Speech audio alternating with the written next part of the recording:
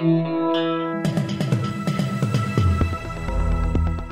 listening to Errol Parker and Clancy Overall, editors of the Batuta Advocate, on Desert Rock FM.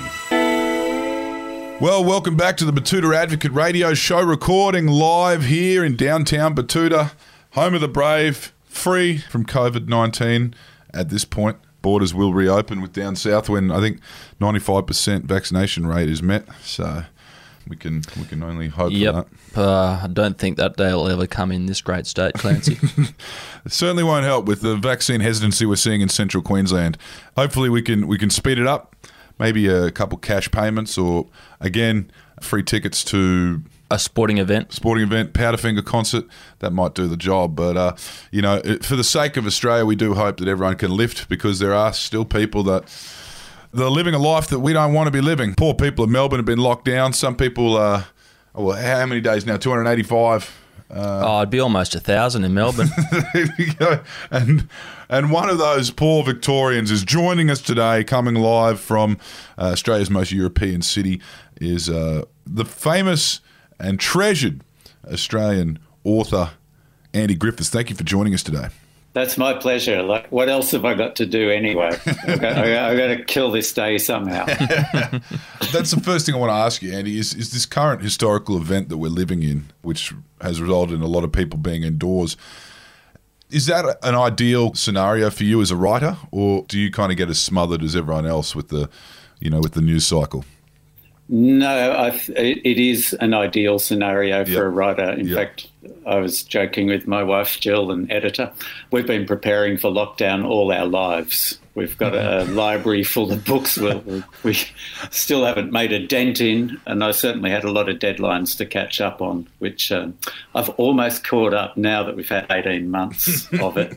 I think I'm almost breathing easy for the first time in many decades. Now, you came from, you were an educator, a teacher. Early part of your career, you were doing both, teaching English and writing these books. Did you find you were able to impart things on the kids as an author that you probably couldn't do as a teacher? Was there an element of that in, not only teaching the curriculum but also becoming a part of it? There was, although what I did just before becoming a teacher, I'd been in punk rock bands in Melbourne, like, everyone. Yeah, I was just about to say that. It seems like everyone we speak to from... even the politicians, some of them have been politicians, in bands. Apparently, what's his name, someone was in TISM or something. Yeah, we had one of the TISM guys on the other day, yeah. And of course, you were truly, alternative rock was the term, but it was a Gothic Farmyard. Was that the band there? That's correct. You've done your research. The first half of the 80s was a real experimental time for music in general, and particularly in Melbourne, where, I've always put it down to the weather's not quite as nice as up where you are. So we do spend a lot of time indoors, a little more interior, a little more depressed in some ways, but that's kind of helpful for creativity because you find ways to get out of that. So at that point, anyone could get up on a stage and do anything and find an appreciative audience. Especially punk. Punk is conducive to that because it's very subjective, punk rock music. You could, some people might say it sounds like a bunch of screaming cats, and some people might sound like it sounds like the voice of the youth. Yeah. Well, there was a lot of punk too in Queensland because, back then... Of course. We were living under a dictatorship back then, well, You invented it with the Saints and Stranded, arguably one of the first punk rock singles in the world. Yeah. Alongside Ramones and the Sex Pistols. It all just emerged at the right time. But, a dictatorship helps. So I was into it because I loved writing. I'd written words all through my life and writing parody songs, and I ended up as a singer, although I prefer the term vocalist. Yep. And we would smash cans. It didn't sound like music half the time. It was just interesting noise. And eventually I realised my limitations, and I thought it's the words I really, really love. Yeah. So I got out of that, started writing seriously and practising my writing, fell into teaching, and for the first time I was in a remote country school teaching kids who didn't like reading, who thought books were for losers and, you know, the last thing you'd want to do. And I just thought they were making a terrible mistake. Yeah. And I was quite subversive without trying to be subversive in that classroom, because I'd come from Melbourne to a conservative country town, Mildura. Beautiful. I know it well. You do? Yeah. What's your connection? Oh, you know, I've been around the traps, Andy. Yeah. And, I've been up and down that river a few times, It's almost, you can almost drive straight, like true south from Batuta, and you'll be in Mildura. Ah, okay. Right. Got it.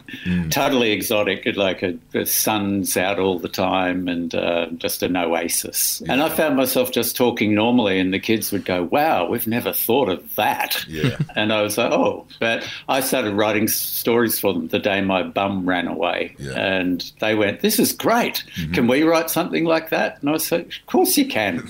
And so pretty soon we had this little self-publishing thing going on in the classroom where they would write silly, funny stories.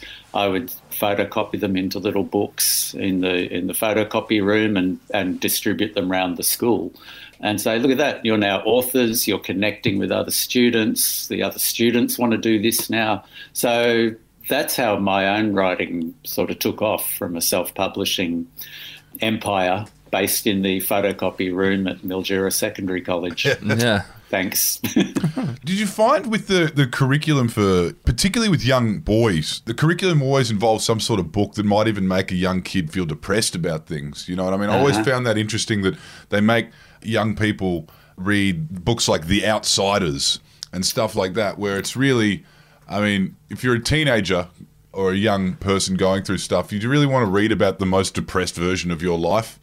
And then on the other end of that, it's like it's either that or you're riding a dragon in some magical fantasy land.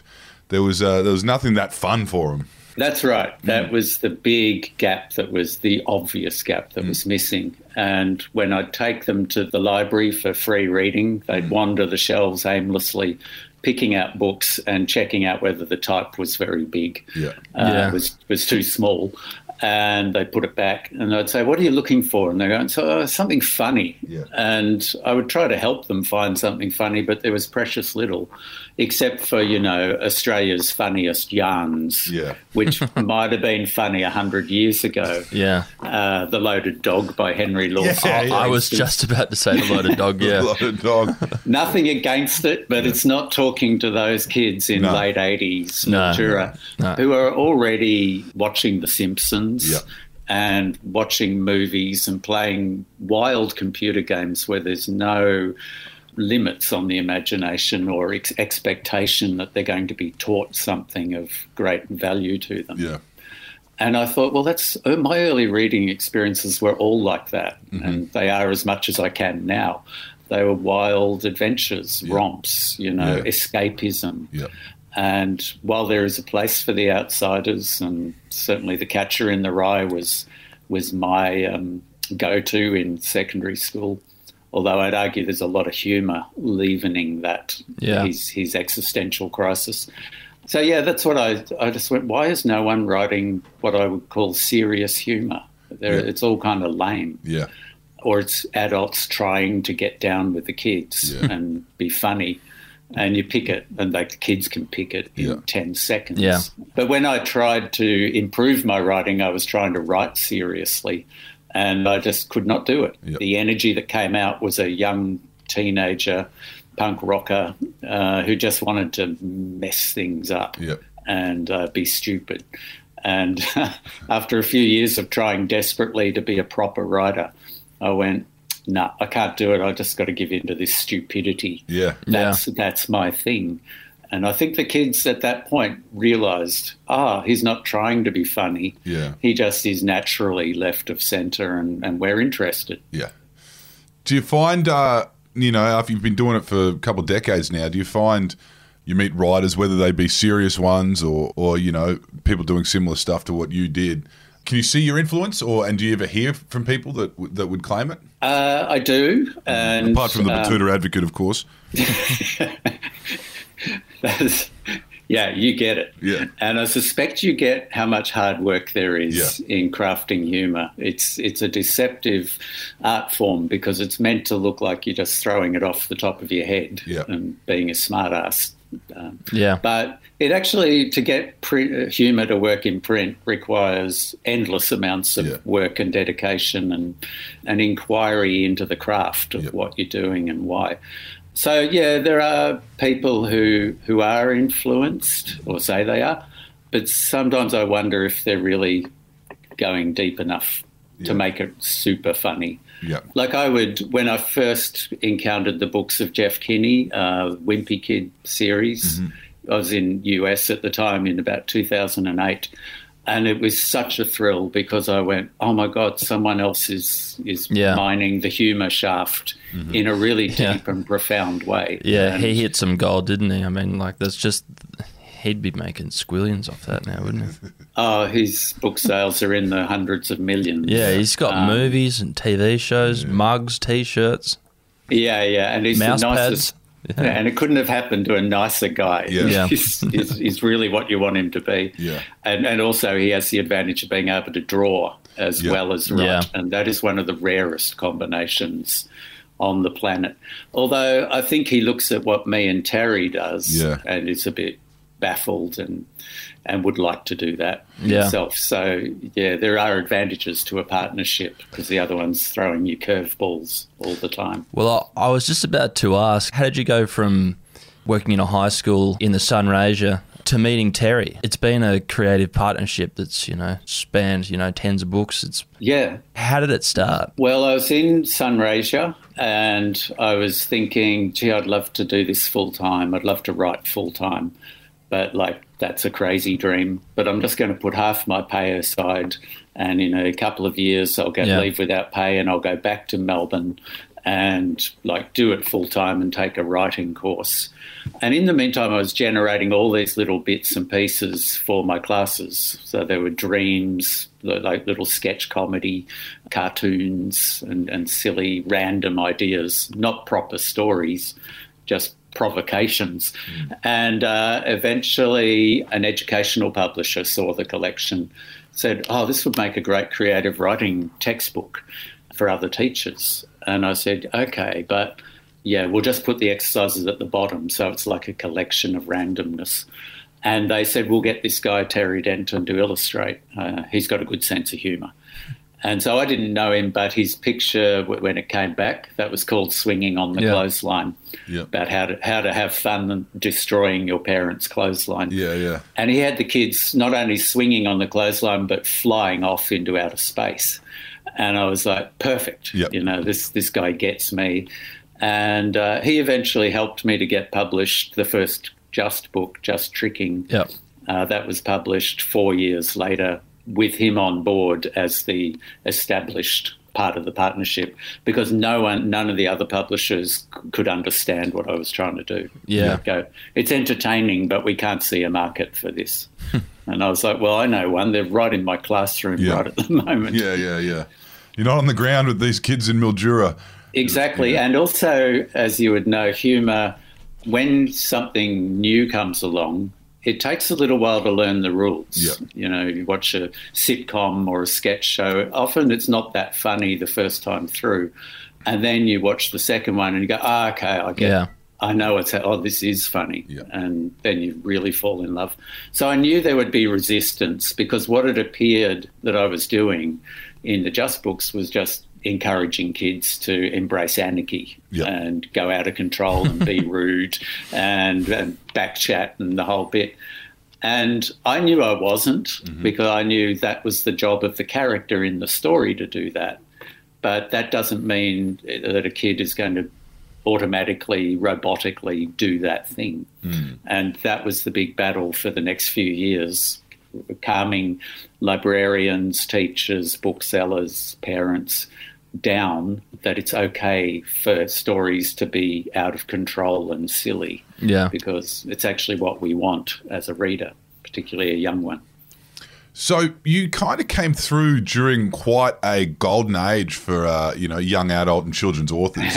You had your Gleitzmans and your Jennings as well running around. Maybe they were targeted a bit earlier, and probably a bit older too with their audience. But do you look back at that era and think we really had found a voice? Like, we really had found particularly with Australian, like, cultural identity as well. You kind of had gotten to the point where you knew how to write for Australian kids too. And I'm sure your books have translated elsewhere in the world, but it took a while for adults to understand kids in this country. Exactly. And it was certainly an Australian voice. Yeah. In fact, I did have to go back to the Just Tricking last year and kind of rewrite it for the modern era, because there were so many anachronisms, and I think I said the word bloody and hell, which I would never do now, but seemed quite normal and what I needed to do at that time. Yeah. But now it was coming across quite harsh. And so nowadays you'd say frickin'.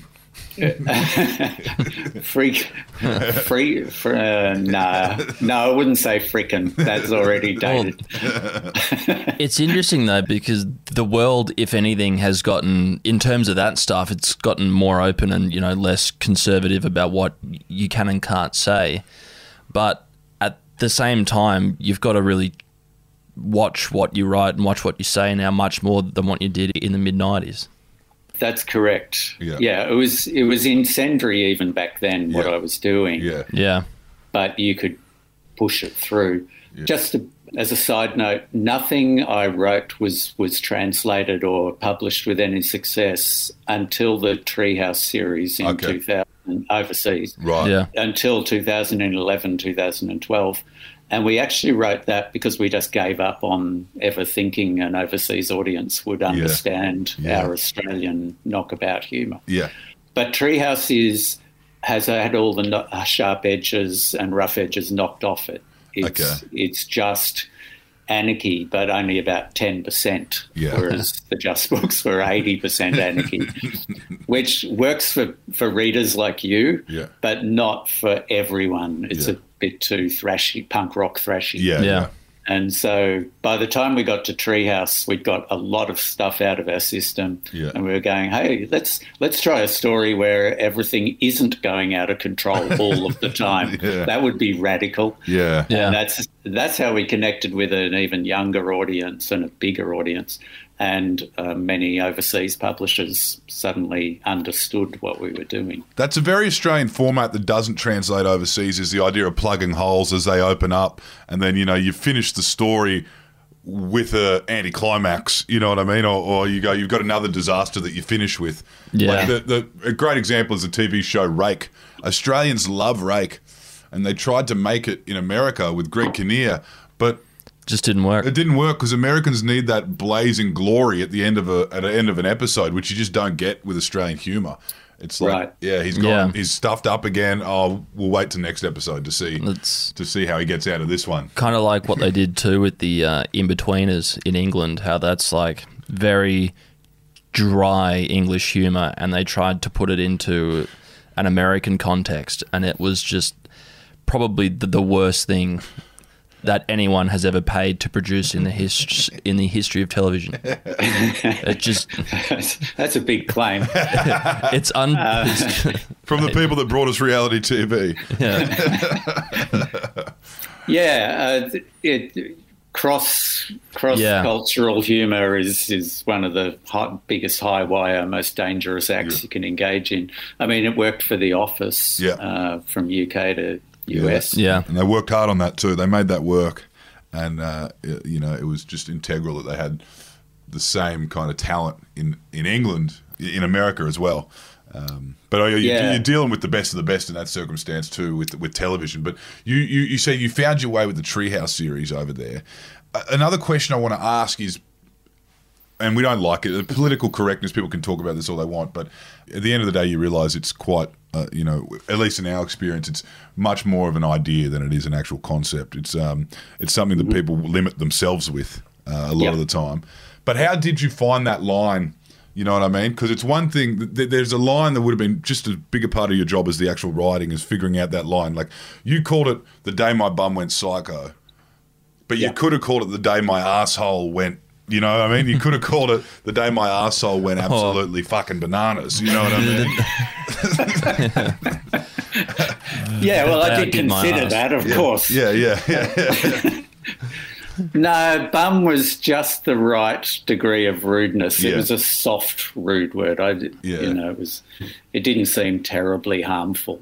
But in the very highly conservative world of children's literature in Australia at that point, it was just rude enough to get people's attention. Yeah.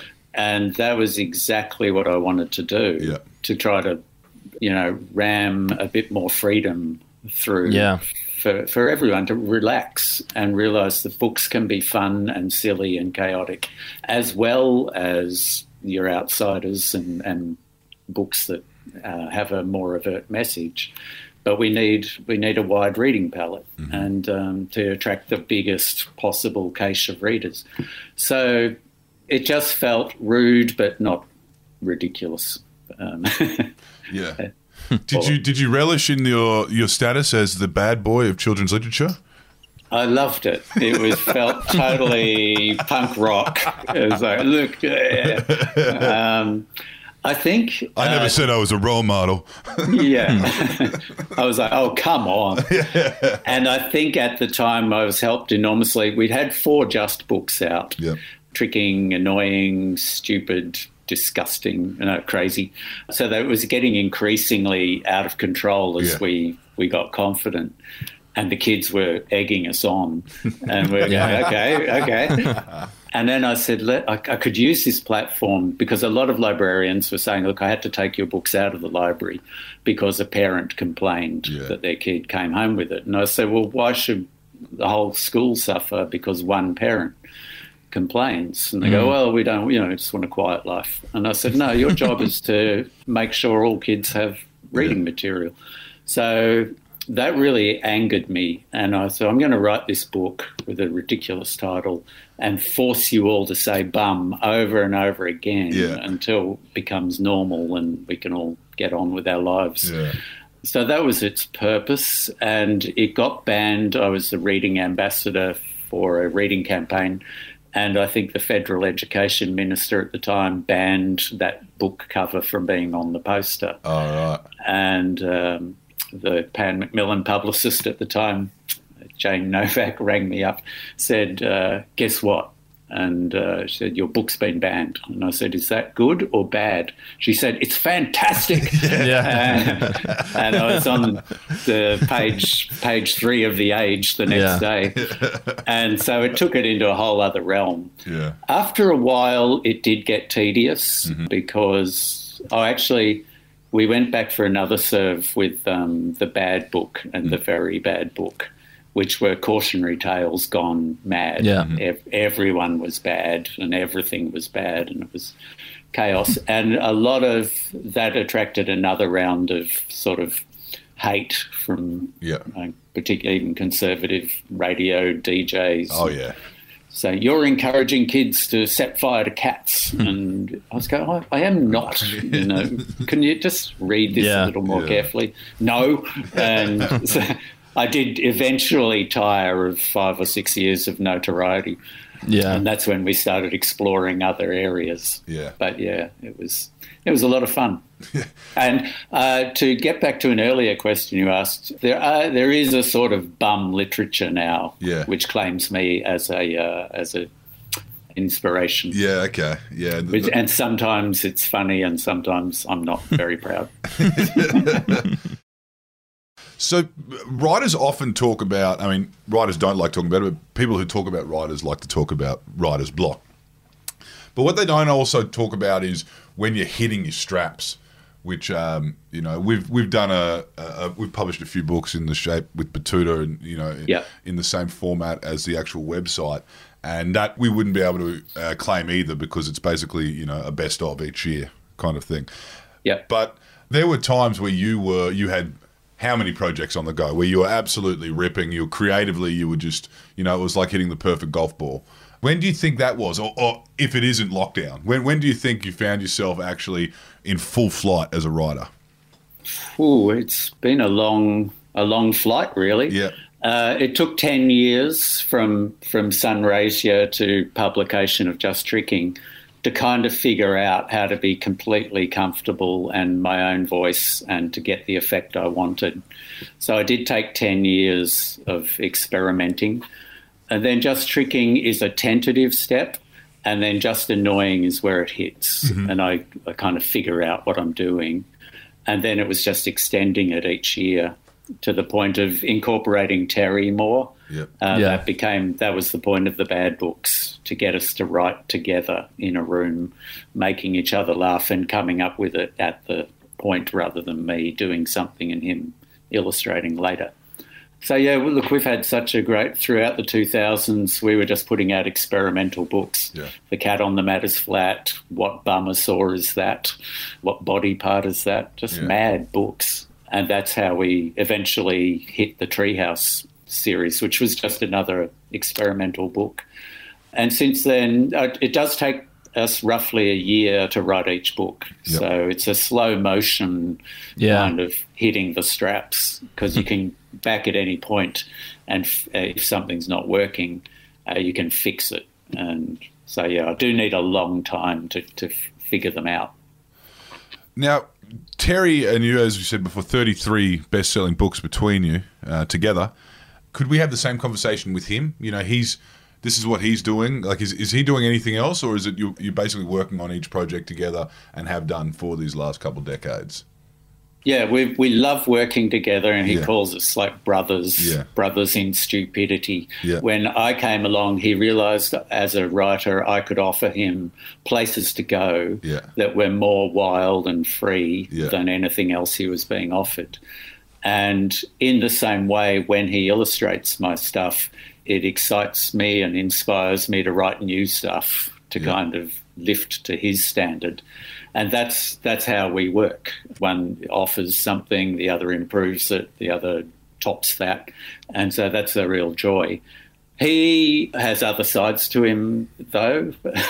I've only got stupidity and obnoxiousness, whereas he does beautiful watercolour picture books and paints. Yeah. He's a great painter. Yeah. So he explores other areas, and he would probably say, this is kind of Andy's show, even though he's very much, I couldn't do it without him. Has he ever pulled you up? Has he ever pulled you up and said, Andy, really? What are we doing here? Where are we going? And, or is he very much on your level as a brother in stupidity? He's almost 99% of the time on my level. I think we did a book last year, 130 Story Treehouse, where because I grew up reading horror comics and science, Twilight Zone science fiction stuff. H.P. Lovecraft stuff. Oh, it was totally influenced by that, by Ray Bradbury. Pre-code American horror comics is my joy, my secret shame and my joy. My vice. Before they even regulated them in the early 50s, that industry was out of control and they were just going anywhere. And it's jumping in and wonderful period, and I take endless inspiration from that. And so I had the idea, wouldn't it be funny if a giant flying eyeball sucked the treehouse up along with Andy, Terry and Jill and took them to Eyeballia. And, we had an intergalactic space adventure. And, he didn't quite seem to enjoy drawing the flying eyeballs or the blobs on Blobdrometer. And so I had to ask for quite a few redraws, and I think he was getting a little over it at that point. So the forthcoming book is a nice camping adventure in the treehouse. So that's 143. It's 143 Story Treehouse. Out now or coming out now? Coming out in October the 19th. Okay. So it'll be out in time for the Christmas stockings as well for all the parents out there listening in. You said this is more of a bit less horrorcore. Even Jill got sick of it. Said, I don't get all this stuff. And I said, don't worry, there's plenty of kids like me out there who will. And it's the 11th, 130 was the 10th book. Yep. So each book we try to do something that we haven't done before. So it's got to go somewhere different, and you jump through other hoops. And I must say, what Terry did ultimately was just amazing. He brought Eyeballia and Blobdrometer to life. And total success in my eyes. But I promised them both we would just do a nice domestic adventure, not quite so much action epic. Now, you talk a lot over the years. I'm not sure this is not your number one cause, but you have mentioned, the cotton wool wrapped kids that we are seeing from time to time. Trampolines now have nets around them. And a scooter now has 2 tyres up the front so the kids don't fall off. And they're not even allowed to play with firearms down the back shooting cans anymore. You know what I mean? Yeah. And, or birds. or birds, or roos, or stray cats. Stray cats, yeah. Yeah, it is an interesting thing that you would have seen in your, throughout your career. When the early days, these kids I'm sure these kids in Mildura had slingshots in their back pocket. Shanghai, as they were called back then. And they were probably shooting ball bearings at passing cars. And now the kids aren't doing that kind of stuff. And there is an element of, obviously safety is important, but also so is those different lessons you learn along the way. Is that something you still kind of feel, and has the internet only kind of boosted that kind of protection racket around the kids? Yeah, it's really hard. For a long time I was on that. Yeah. We need to relax the restrictions on kids and calm our own fears about what might be out there. But I'm just searching for his name. The ABC broadcaster and author wrote the book The Land Before Avocado about growing up in Australia. He's a very famous ABC writer, Richard. But he just cautioned on that. Look, history is written by the survivors. Some kids didn't survive the 70s. It wasn't through enlightened parenting we were all running around with those things. Yeah. It was partly through neglect. Yeah. So, I wouldn't want to go completely back to the days of the Wild West. Yeah, for sure. No seatbelts. Yeah. But in some ways, what I am more concerned about is that kids are allowed to have free, unstructured time that's not filled up with adult-directed activities. I think if you go back to my childhood in the 70s, that was a major characteristic. Mm-hmm. They weren't trying to make you... Education was important, but it wasn't the be-all and end-all. Yeah. They didn't feel it was their job to keep me entertained. We made our own fun. Yeah. And that doesn't have to be dangerous fun. Yeah. And I think if there is one benefit of 1,000 days in lockdown, it has been, one of them is the discovery of simple pleasures again. The bike paths, the walking paths outside our house are absolutely full again. And the sheer joy for both mum and dad and the kids, for the kid to leave the house for an hour by himself or by herself. Exactly. Yeah, that was taken for granted before this because we could do it all inside. Yeah. And, another thing that I think has contributed to my longevity as a writer is that I'm a physical fitness enthusiast, have been since the age of 10. What are we talking? Are we talking cyclist? Cycling, running, circuit training, swimming, you name it, I'll throw myself at it. But I think there's a lot of research coming out now to show that has a tremendously helpful effect on our moods, on our brains, on our creativity, on imagination. So that just getting out and moving is good. It doesn't have to be riding a billy cart with 3 wheels down a really steep hill towards a brick wall. It's the movement that's important. That is the thing. You can get caught up in this misplaced nostalgia about the good old days, but everyone when we're talking about that, we tend to neglect the scary priests and the belt that would come out when you get in trouble and that kind of stuff. But then again, it is also great for kids to run around for 2 hours until they are absolutely out of steam. Yeah. You do see a lot of that in lockdown. You see some poor bloke taking the kids to the park and just kicking a football as far as he can, making them run it back, do it again, go home so you can, go to sleep. No, I really feel for parents with young kids. Yeah. I think it must have been really, really tough. Yeah. That was my go-to with my daughters. Go to the park. Well, you're still at it, and we're very excited that the kids today still have access to the Andy Griffiths that kids for now decades have had. So 143 Treehouse is out back end of this month, and it's a real treat for any bookworms and any kids that you reckon could be a bookworm if given something that piqued their interest. Completely, and what I would say, just to finish, would be the imagination is one of the unregulated wild spaces. So you can go to dangerous places and imagine dangerous things, and I think that's tremendously important. So come to the Treehouse, pat the sharks the man-eating sharks in the shark tank without a fence, throw bowling balls around. Don't worry if they hit anyone down the bottom. Yeah. And have marshmallows for dinner from the marshmallow machine. It's great stuff, and as we said before, it's there's a consistent stream, and you and Terry are going to keep giving the kids these kind of stories and give them help them expand their imagination like that. So thank you for joining us today, Andy Griffiths. It's been an honour to chat to you. It's been an honour to chat to you too. You're my favourite source of news. In fact, you're my only source of news. It's good to hear. Thanks, Andy. Thanks, Andy. Thank you very much.